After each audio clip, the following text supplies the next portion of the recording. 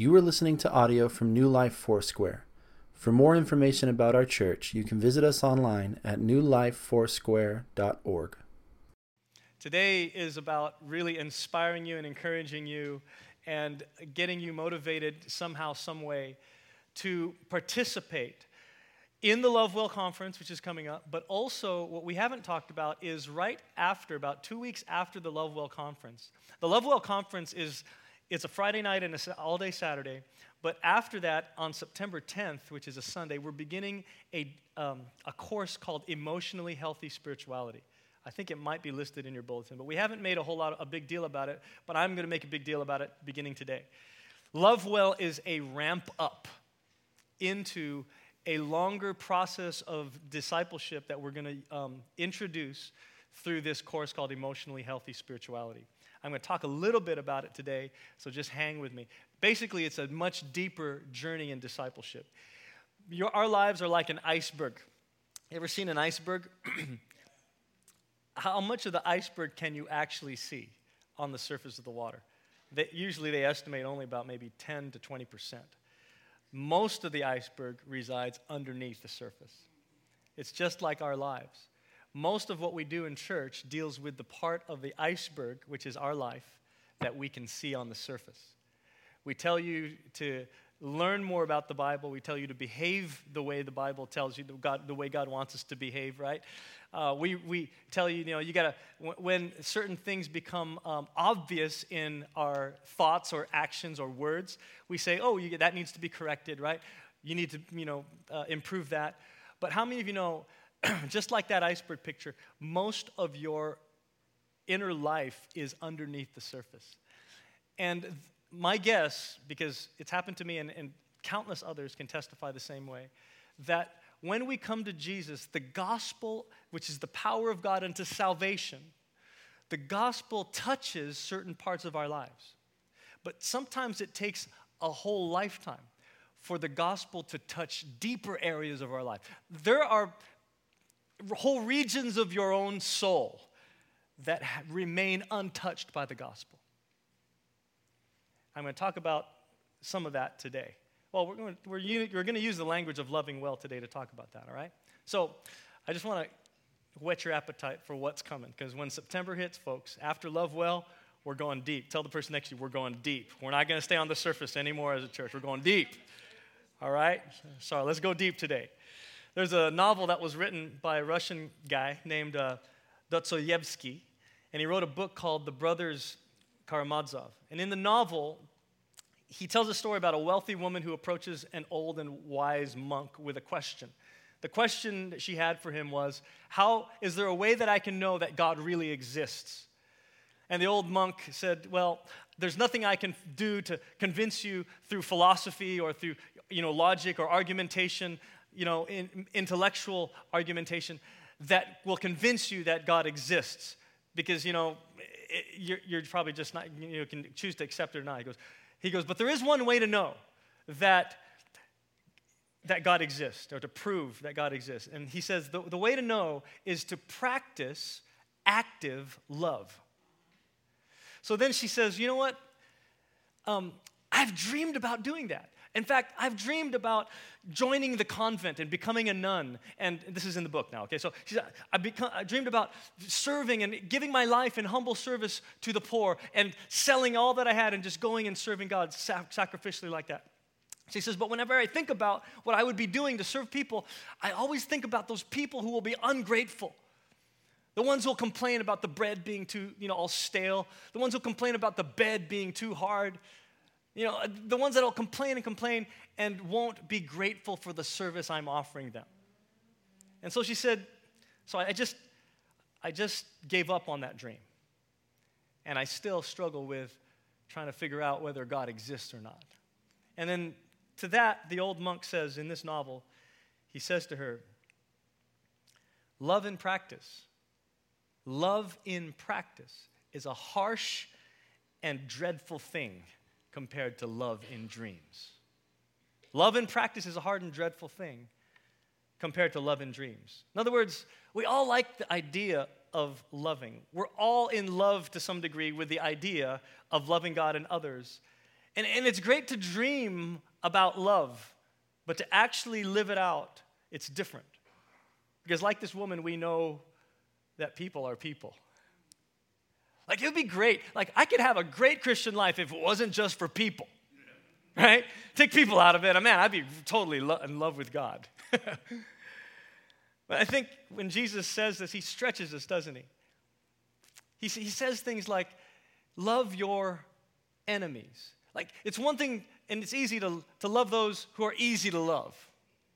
It's another thing to love those who you love to hate. And when Jesus says love your enemies, I think he implies that our love must span the whole continuum, beginning with those we love to love, to those we love to hate, to those we're just flat out indifferent towards. He says your love and the love that I offer you can span the whole continuum. So here's a thought I want to leave you with today. With the help of the Spirit of God, and for those of you who are Christ followers, the help of the Holy Spirit lives in you. With the help of the Spirit and with your willingness to learn, that's the key word, learning, we can become better lovers of God and others. So today we're going to explore what it means to be a learner when it comes to love. It's interesting because when it comes to our field of study, when it comes to our career, when it comes to our work, how many of you know we'll invest time, sacrifice time, and even money to learn how to do what we do better? Isn't that right? But how many of you have ever invested time and money in learning how to love? How many of you grew up in families that actually taught you how to love, like explicitly taught you how to love? Think about that. This is where we're going to. Now, in the New Testament and the Bible, in the ancient world of the Bible, especially the New Testament, there were at least 4 different words for love that were used.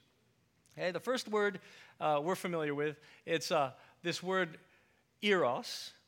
It's where we get our English word for erotic. It signifies the romantic or the passionate kinds of love. Eros.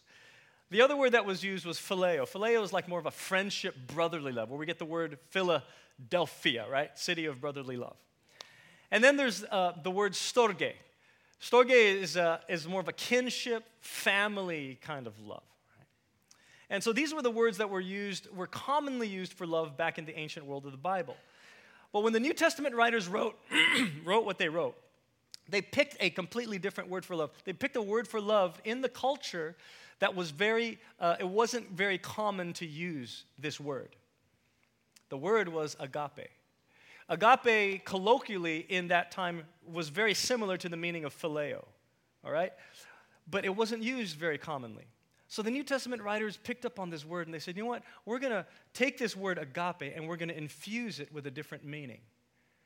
We're going to use this word to signify the love that reflects the very heart and nature of God, especially the heart and nature of God expressed and demonstrated in his giving of Jesus and giving of himself on the cross and rising from the dead. And that whole story of redemption, we're going to use that to describe agape love. And in practice, what it looks and feels like is care, forgiveness, spontaneity, redemption.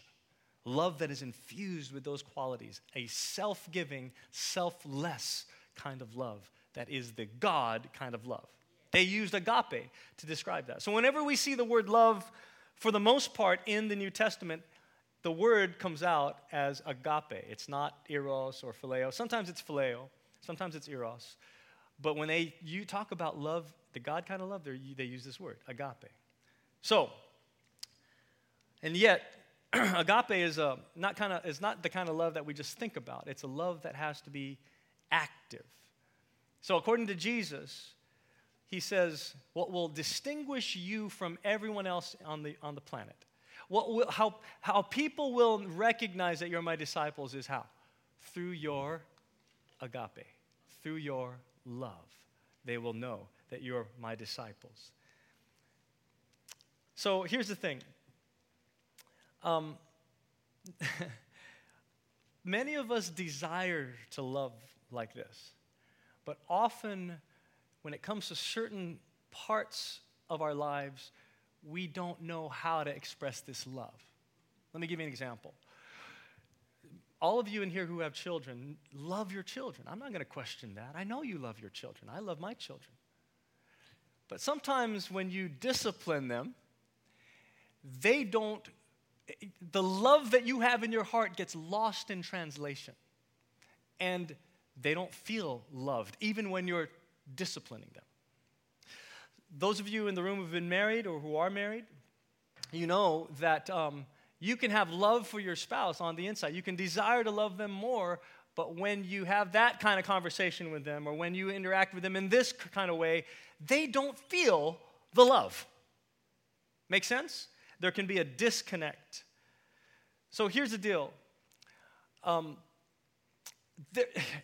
There really is no spiritual growth and maturity that can happen if you're not learning to love well out of your relationship with Jesus.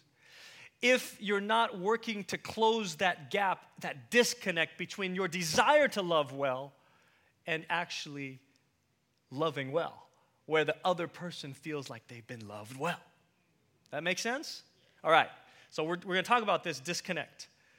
In fact, we're going to deal with this disconnect beginning at the Love Well Conference. So tell the person next to you, sign up. All right. Sign up. You're going to hear this all morning. I'm so sorry. And we're going to explore a passage of Scripture today that many of you are familiar with. We've talked about this a few months ago. I don't remember. It feels familiar to me in terms of talking about it. But we're going to revisit 1 Corinthians 13, known as the love chapter. All right, now, you've heard what we're about to read. You've all heard this already if you've attended a funeral. I'm sorry, if you've attended a wedding. I had in mind wedding, and I said funeral. Isn't that weird? Because, weddings are really funerals in a way. You die to yourself. You die to your self-life, and you give it to your spouse. Come on now. You may have heard it quoted at funerals as well. We're familiar with this passage. But here's what I want to point out, that when the Apostle Paul writes these words in 1 Corinthians 13, he's not writing a wedding sermon. He's not writing to inspire this church to love better, right? He's not writing, because like when we hear these words that you're about to read, we feel good. Love is patient, love is kind, love is all this. Yeah, that makes me feel warm and fuzzy. Love, love, love. But Paul isn't thinking about trying to inspire this congregation that he's writing to. He's actually doing something else. In fact, this passage we're about to read is one of the most misunderstood passages in the Bible. So in order to understand it correctly, we need the context. Paul is writing to a church, a bunch of Christians in a city called Corinth. Say Corinth. All right, now Corinth was one of the largest cities in ancient Greece.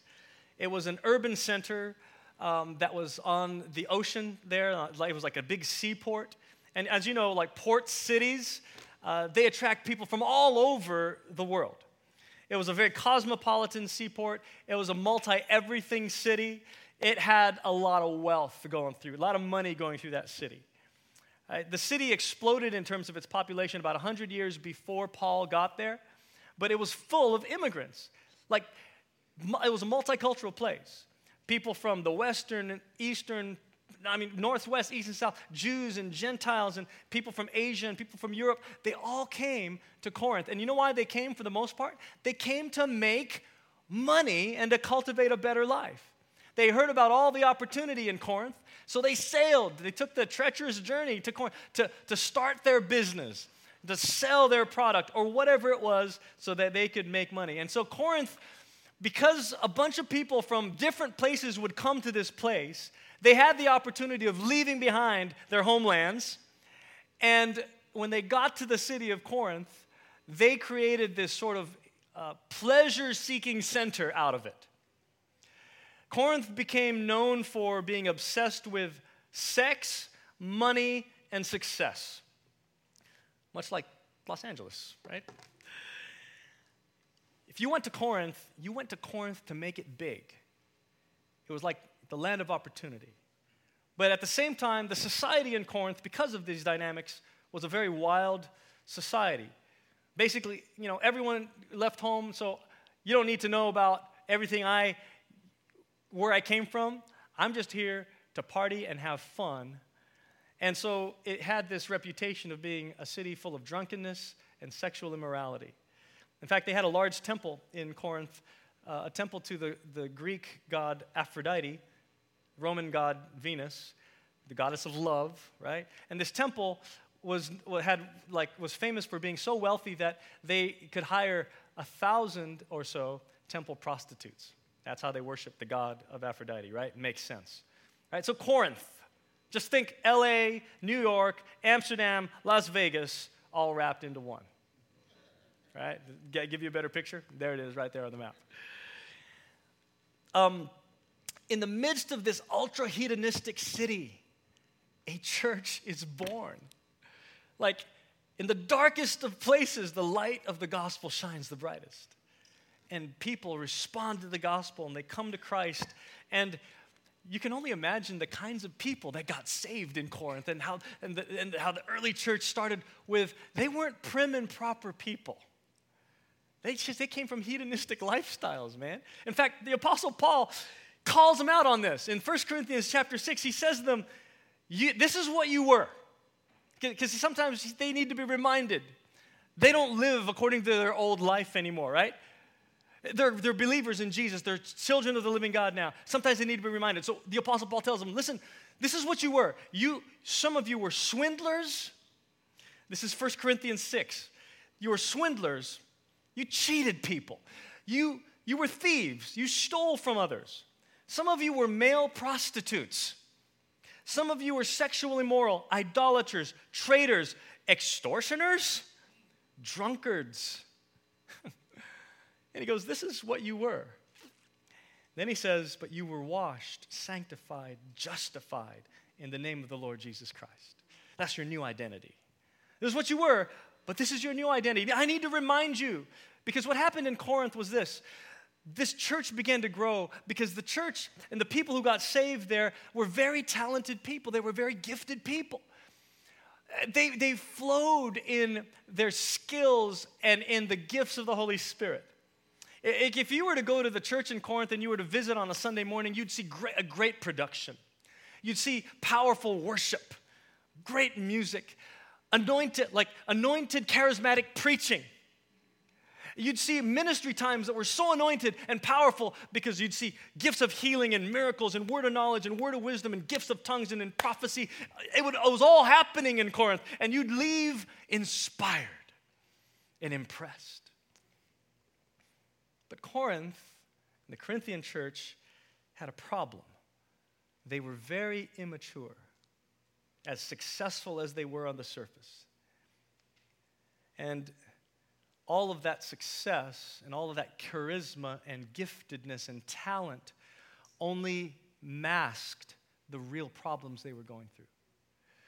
And so in this letter, Paul goes right for the jugular. He doesn't hold back. He puts Corinth was jacked up. Paul puts their jacked upness on blast. And he exposes divisions in the church.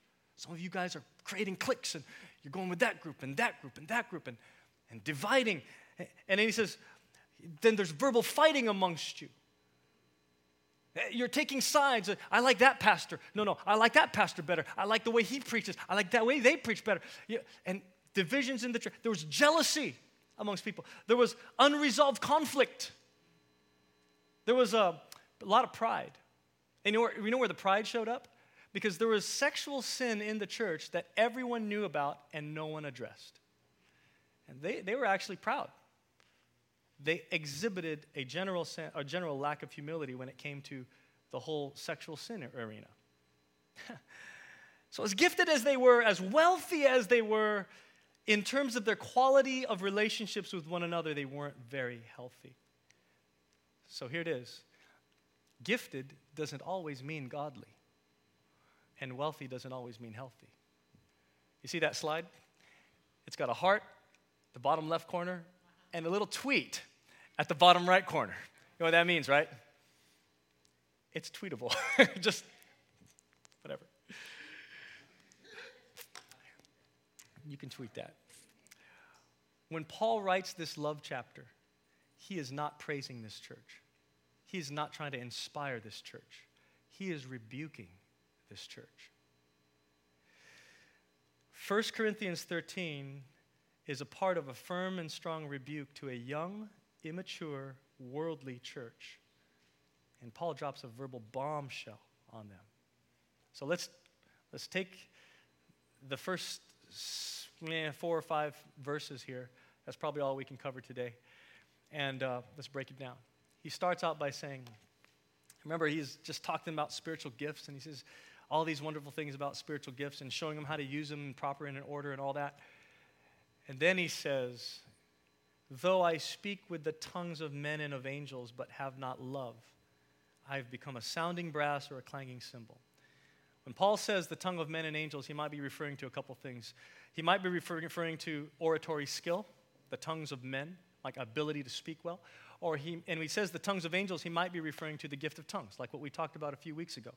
Now, the gift of tongues is a beautiful gift, right? The beauty of spiritual language. We practice it, we believe in it, we affirm it at this church. Paul even said to the Corinthians, I speak in tongues more than all you all. But he's about to show them the most excellent way here. He says to them, if I speak with tongues of men and angels, if I have all the oratory communication skills that are great, that you enjoy, and by the way, in that culture, it was like a big deal for you to speak well, to be able to argue well, to be able to get up in front of people and, give a presentation. See, you can have all the oratory skill in the world, and you can speak all the tongues. You can use the gift of tongues till you're blue in the face. Tongues of men and angels. But if you have no love, if that is not being driven out of love for God, then this is what you're like. You're like a sounding brass or a clanging cymbal. What does that mean? Sounding brass, most scholars think, refers to a brass cylinder that they would put in groups of it. They would put in the theaters of the day to amplify the sound. They also used this brass cylinder like a doorbell that they would hang at the entrance to the temples of that day. So when you went into one of these doorways, you had the brass cymbal. What you did was you hit the brass thing like a doorbell to signify that I am now present to worship the gods of this temple. I'm here. Here I am to worship. Here I am to bow down. Here I am to say that you're all my gods. That was how you indicated that I'm present to worship. It was a loud sound. And Paul says, in essence, that you can go through all the motions of worshiping God and presenting yourself to God, but without love in your heart, it's nothing. Oh, no, but it makes me feel good. Yeah, but in God's eyes, it amounts to zero.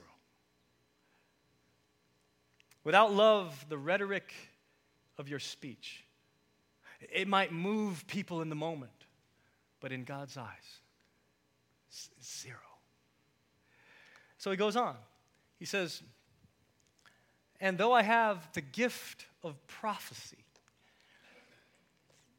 Listen, I've heard a whole lot of prophecies in my life. A lot of them were encouraging. Most of them were encouraging. Some of them were flat out like false.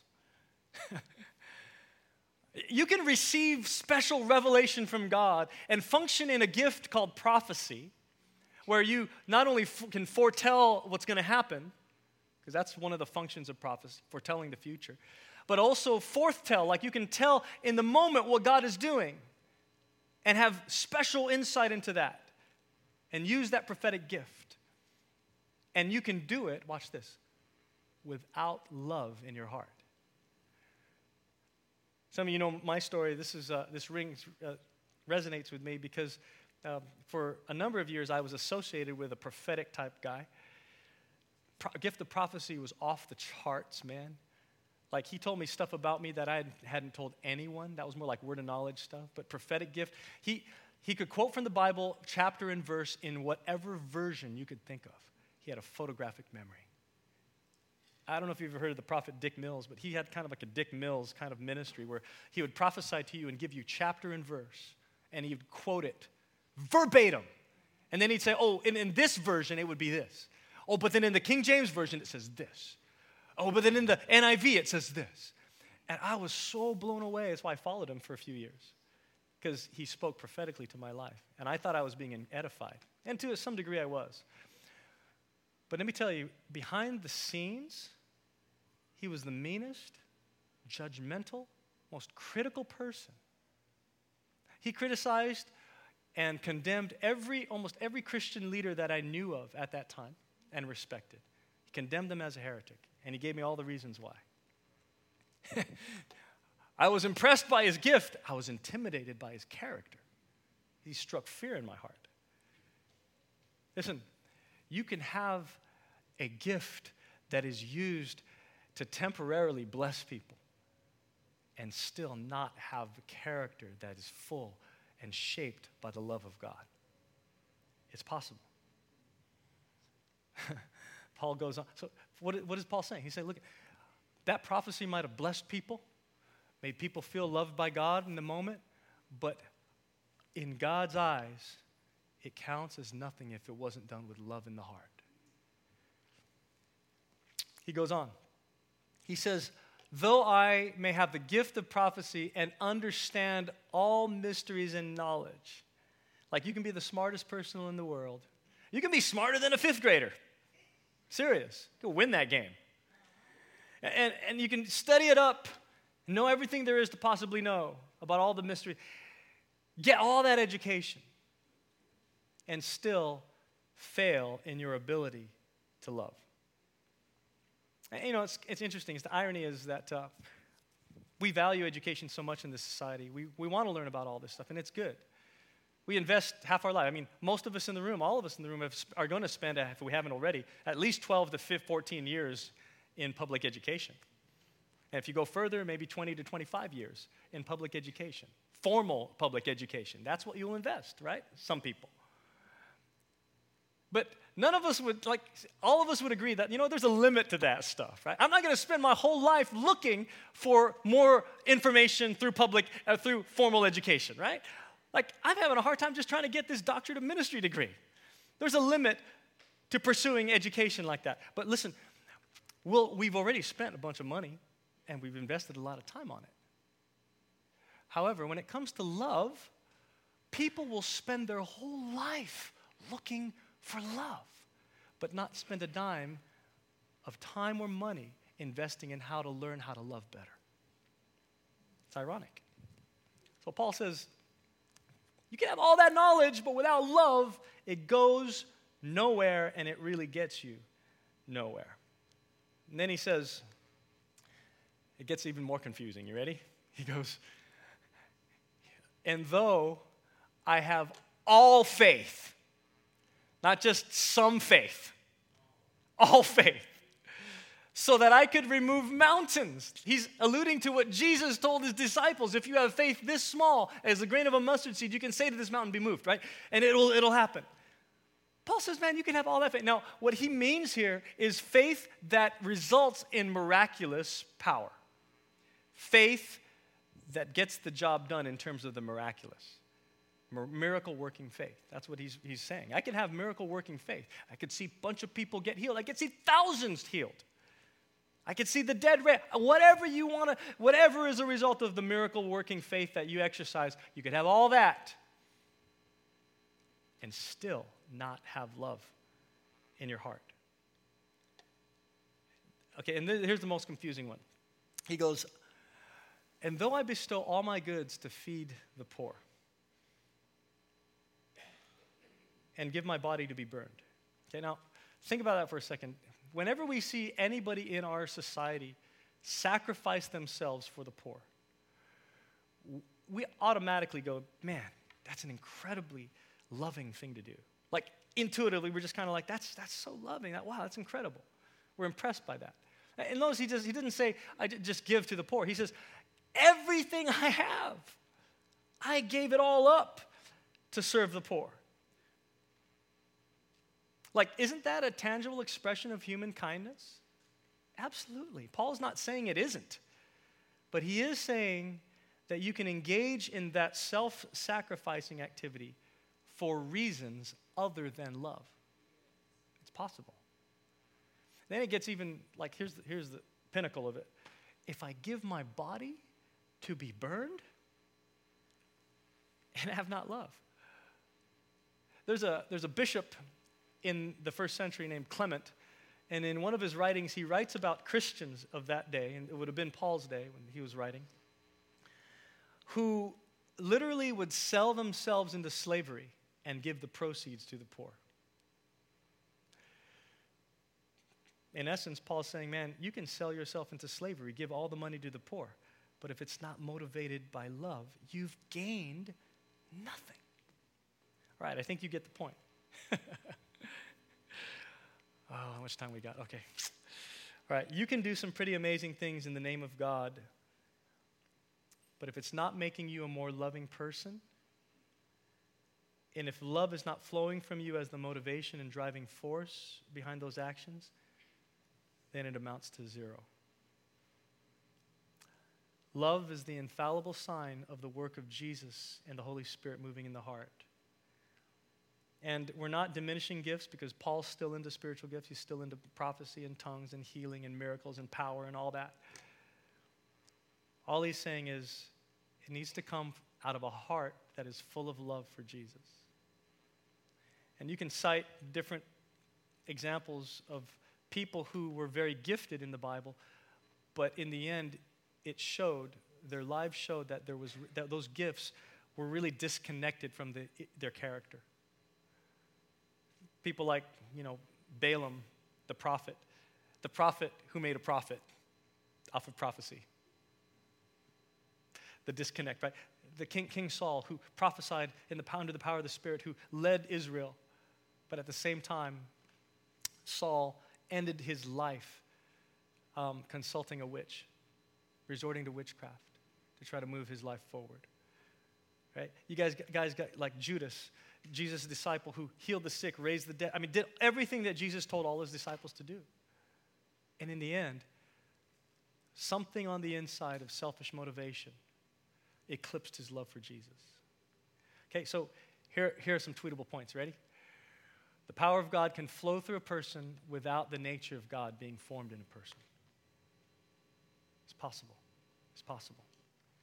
It's possible for you to do all the good things that Christians are supposed to do and still not be a Christian. Okay? The abilities of God, the abilities that God gives to people has nothing to do with the spiritual maturity of a person. They're two separate issues.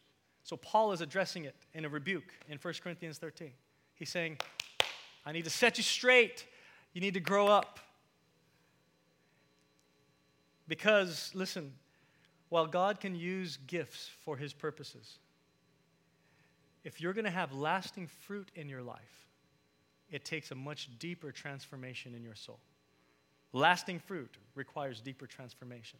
And so Paul says, okay, let me paint the picture for what love looks like when you actually act it out. Right? He says this, love suffers long and is kind. It does not envy, does not parade itself, is not puffed up, does not behave rudely, does not seek its own, and isn't provoked. It thinks no evil. One way you could look at this verse is it's a love-o-meter. This is how you test whether what you're doing is really motivated by love. Okay, so here it is. You ready? I'm going to throw up a bunch of words on the screen. If you see any of these words in your words, if you see any of what I'm about to show you right now, in your actions, in your speech, or in your attitudes that no one can really see, or that you try to hide easy, then it's not being motivated by love. Love is not in the room. So if you're impatient, if you're mean, if you're envious, if you're irritable, proud, offended easily, touchy, like overly sensitive, entitled, triggered, judgmental, pushy, angry, secretly delighting in people's downfall, right? If you're motivated by selfish gain, if you're trying to keep score of people's offenses, then love is not in the room, people. Right? Doesn't matter how gifted or how much you act out of spiritual gifts. All right? So look, Paul basically says in the end, he says, love does not rejoice in iniquity, but rejoices in the truth. It bears all things, believes all things, hopes all things, and endures all things. When love is in the house, you feel safe. When love is in the house, people feel safe around you. When they get around you, they know you love them. You're approachable, you're gentle, you're winsome, you're warm, you're kind. Even when you have to say something that you think or you know they won't like. Even when you have to discipline your kids, you can do it with love. Even when you have to confront somebody that hurt you or offended you, you can do it in a way where love comes through. That's why we're doing the Love Well Conference, because most of us didn't grow up in families that understood how to do this in a way that exudes the love of God. We grew up in families that taught us different ways to deal with conflict, to handle discipline, right? To handle our feelings and emotions, especially the negative ones. And so that's why we're doing Love Well. That's why we're doing emotionally healthy spirituality. Listen, I went to seminary. All the years I went to school to study, to be, it's not really studying to be a pastor, but that kind of, helps. Most of what I learned in seminary was about how to read the Bible, how to study the Bible, how to interpret the Bible, how to do theology, how to pick the right interpretation of the Bible and a passage and a scripture and a book, how to preach, how to, a little bit of leadership, how to lead people. There was only one class that I took that even got close to teaching me how to love. It was a class called Pastoral Self-Care, because you can't love other people if you're not taking care of yourself. So it taught you how to take care of yourself as a pastor, because the greatest asset I have to give others is my person. If I'm not taking care of my person, if I'm not caring, loving my person, not in a selfish, like it's all about me kind of way, but in a healthy, appropriate kind of way, then I have really nothing to give to you. Got it? If I'm not letting the love of Jesus fill my soul and heart, and the grace and his love and grace to penetrate my soul, and if I'm not building a lifestyle around which this can happen, then how can I give that kind of love to others, you see? This is our problem. And it's also a problem of skill, which is why today we're going to practice what I call one loving well skill before you leave today in the next 5 minutes. So you get the point. We need to begin by allowing the love of Jesus to penetrate our hearts and souls. That takes time, folks. You need time to let that love and grace every single day penetrate your soul, penetrate your busy world. Unless that's happening, we cannot be the loving, well kind of people God wants us to be. Unless that's happening, we'll keep on acting out of our skills and gifts and not growing in the levels of love that can actually fill our hearts. Paul says, if you do this without this, all that you're doing is in vain in God's eyes. And I'm done with pastoring a church that simply does this. I want to see God really deeply transform you. And the only way that happens is if you open to his love and if you learn how to love well. So we're going to practice something today. I'm going to call Pastor Mike up. Pastor Mike, love this brother. Brother from another mother, same father. We're going to do this skill called appreciations. And appreciations has to do with focusing on the positive aspects of life, like what someone has done and who that person is to you, and just focusing on that for those moments and telling them that you appreciate those things.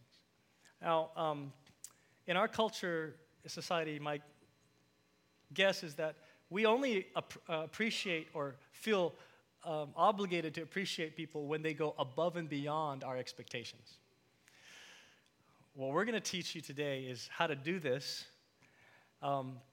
in just the normal rhythm of life, okay? Like, this is a love well skill. And let me just throw a little bone for those of you who are, it's actually everybody who wants to make their relationships better. There's a psychologist by the name of John Gottman that after 30 years, he did this study on interpersonal relationships, and he came up with what's called the magic ratio. The ratio it's 5 to 1, okay? He says basically, after all this talking with couples and people about relationships, studying it, he says that for every 5 negative comments that is made to you, you need 1 positive comment to keep that relationship going. okay? 5-1. And meaning to say, if you go over that ratio or that ratio is broken, then what usually happens is very predictable, that relationship either stagnates or it comes to an end. Okay? Meaning to say, a relationship can only handle so much negativity. You need some positives in there. You need some affirmation. You need some appreciation. Okay? So we're gonna practice and demonstrate the skill of appreciation. And I know, and here's the deal, you're gonna practice it after we demonstrate it. Okay, you're gonna pick someone in the room, you're gonna practice it, and you're gonna do exactly what we did. But I understand this is gonna be difficult for some of you, because how many of you, honestly, you don't have to raise your hand, grew up in a home where there was constant appreciation happening? Most people didn't. If you're from an Asian culture, I guarantee you probably didn't. I don't know about African American or Latino, but listen, in the family of Jesus, this is how we learn to love each other well. We learn to appreciate each other, right? So we're going to demonstrate it, and ready? Yeah. All right, man. So let me start first, and I wrote it down because I knew I'd forget. Okay, I'm going to give Mike 2 appreciations. He's going to give me back 2 appreciations, things that he appreciates about me and vice versa. And then we're going to sit in for our spouses. So he's going to be Len, I'm going to be Christina, and we're going to tell each other what we appreciate about each other, right? And I'm doing that for a reason, all right? So just bear with me. Okay, so Mike, 2 appreciations. The first thing I appreciate about you is I appreciate, ever since you got here, which is a number of years ago, it seems like, you manage all the different types of technology in our church. And I know that it's not like something that you're super passionate about. You're good at, you're savvy, but you do it, and you do it with a good attitude, even though you know that probably someone could come in and step in and probably do it way better than you're doing it. But I appreciate that about you. The second thing I appreciate is I appreciate your desire to grow and learn as a pastor. Like, you've come to me several times asking for mentorship, and you've just maintained this sort of learning, teachable spirit, even when we have to speak hard things to you, to correct, to adjust, loving rebuke. Like, you've embraced it with great humility, and I can see that is going to really set you up for some amazing growth. But I appreciate that because that reflects the spirit of our church. So, thanks. Thank you. This really works, guys. Okay, so now he's going to appreciate me. So kind of along those same lines, I appreciate that you value and trust me enough to make room for me to serve the church in ways that I'm gifted, and to make room for me to really grow as a pastor. So yeah, I appreciate that. And I also appreciate the way that you love your family and model healthy boundaries in ministry. I've honestly never seen a leader do that well. And I think that you are just an amazing example of what it looks like to set ministry boundaries, to put family first, and to make sure that you're taking care of yourself so that you're able to give your best to God's people. And so I really appreciate that about you. And I don't think I've ever said that, but it's an awesome thing to see. And I know I could probably speak for the rest of our staff, but I definitely take note of that. And yeah, it's a great thing. I appreciate that a lot. Thanks, Mike. Thank you. All right, so that was just between us. Now we're going to sit in for our spouses, okay? I know it's going to take us a little over time, and we're going to end today with you doing this.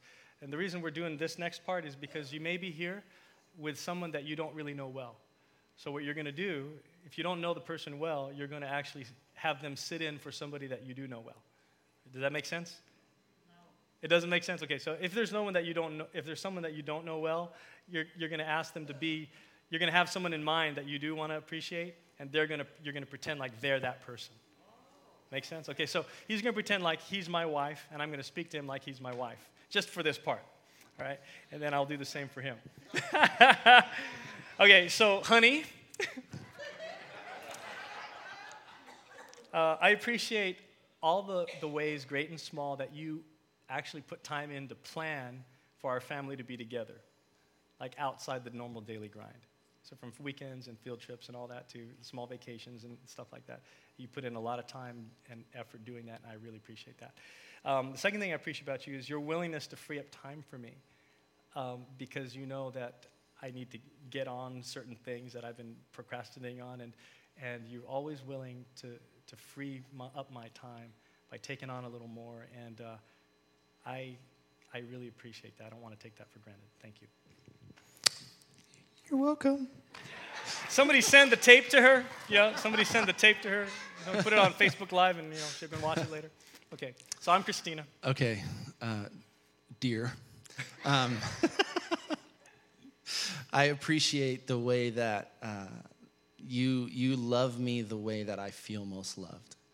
That you go out of your way to get to know, you've gone out of your way to get to know how I work and how I tick.